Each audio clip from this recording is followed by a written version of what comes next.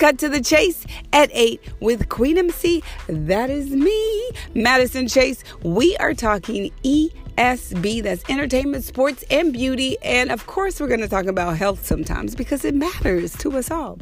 And my personal, always positive, sometimes not as positive because it depends on what we're talking about. But I really try to be positive with my 3 T's, that is takeaway tips and tools, hopefully that you could use to live a life full of light and always love. I really try to love in sunshine and sunflowers because they kind of remind me of the sun and my favorite color, yellow and orange. And orchids and some healthy, eco-friendly, plant-based food sometimes because I love food and I love products. So really. Okay, so I wanted to talk again about the Grammys, right? So I'm actually working on an article. The article is taking me a little bit longer than I anticipated, but you can find that article on EUR Web. That's where I'm going to start talking about my podcast. So you could find me there as well on EURweb.com. And I wanted to look at some of the headlines because I actually talked to a couple of people that I know in the music industry. One young lady in particular, her name is Belle, and she used to sing background for Jennifer Lopez and the Miley Cyrus. And Major Johnson Finley, who has a hit single, and he was nominated for a Grammy this year. And he is produced by Harmony Samuels. I actually reached out to a friend, Amber Riley, to get her take on kind of what her thoughts were, because I'm not a singer and I try to sing. I'm a shower singer, a car singer. But so I wanted to get their personal take, and also my friend BJ the Kemp, who has worked with Raphael Saadiq, and Raphael Saadiq has been a music consultant, composer, like he is the man for music. So those are a couple of people that I talked to in the music business, and a really good friend of mine, Cheryl Stabler. I talked to her because she's been around music with her business manager friend, David Lombard. So the article is coming soon, but for now, we're going to look at some of the headlines. One story that I saw that was really interesting was by the Rolling Stones. I'm just going to read some of the things that people are saying besides what my thoughts and feelings are, and then what my friends are actually thinking and saying as well. So stay tuned, and we will chat on this episode of Cut to the Chase at 8 with Madison Chase.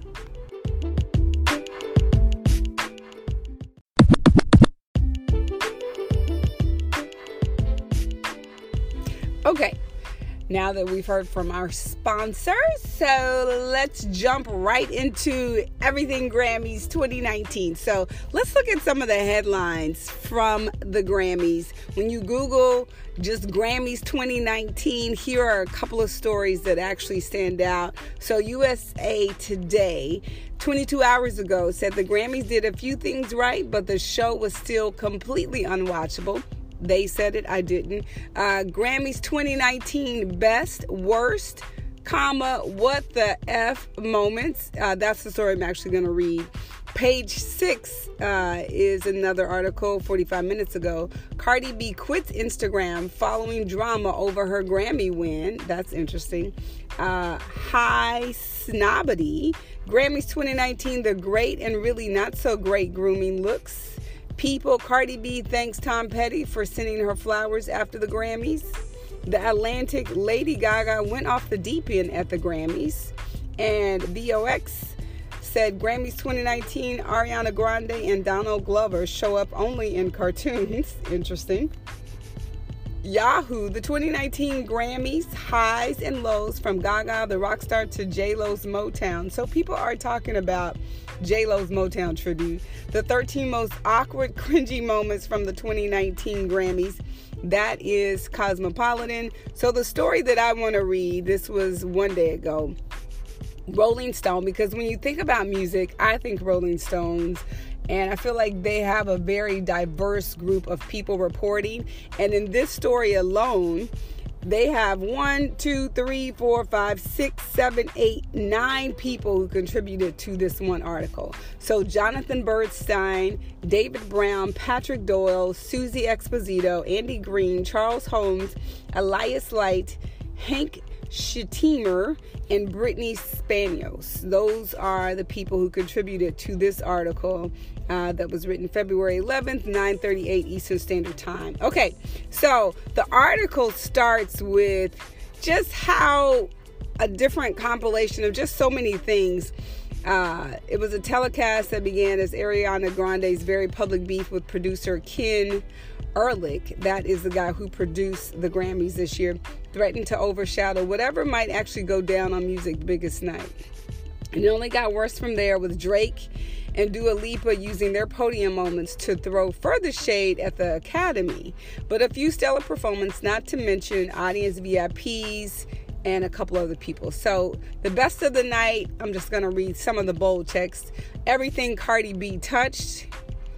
And worst Motown in short supply during J-Lo's 60th anniversary. Because I talked about that, that's what I'm going to focus on.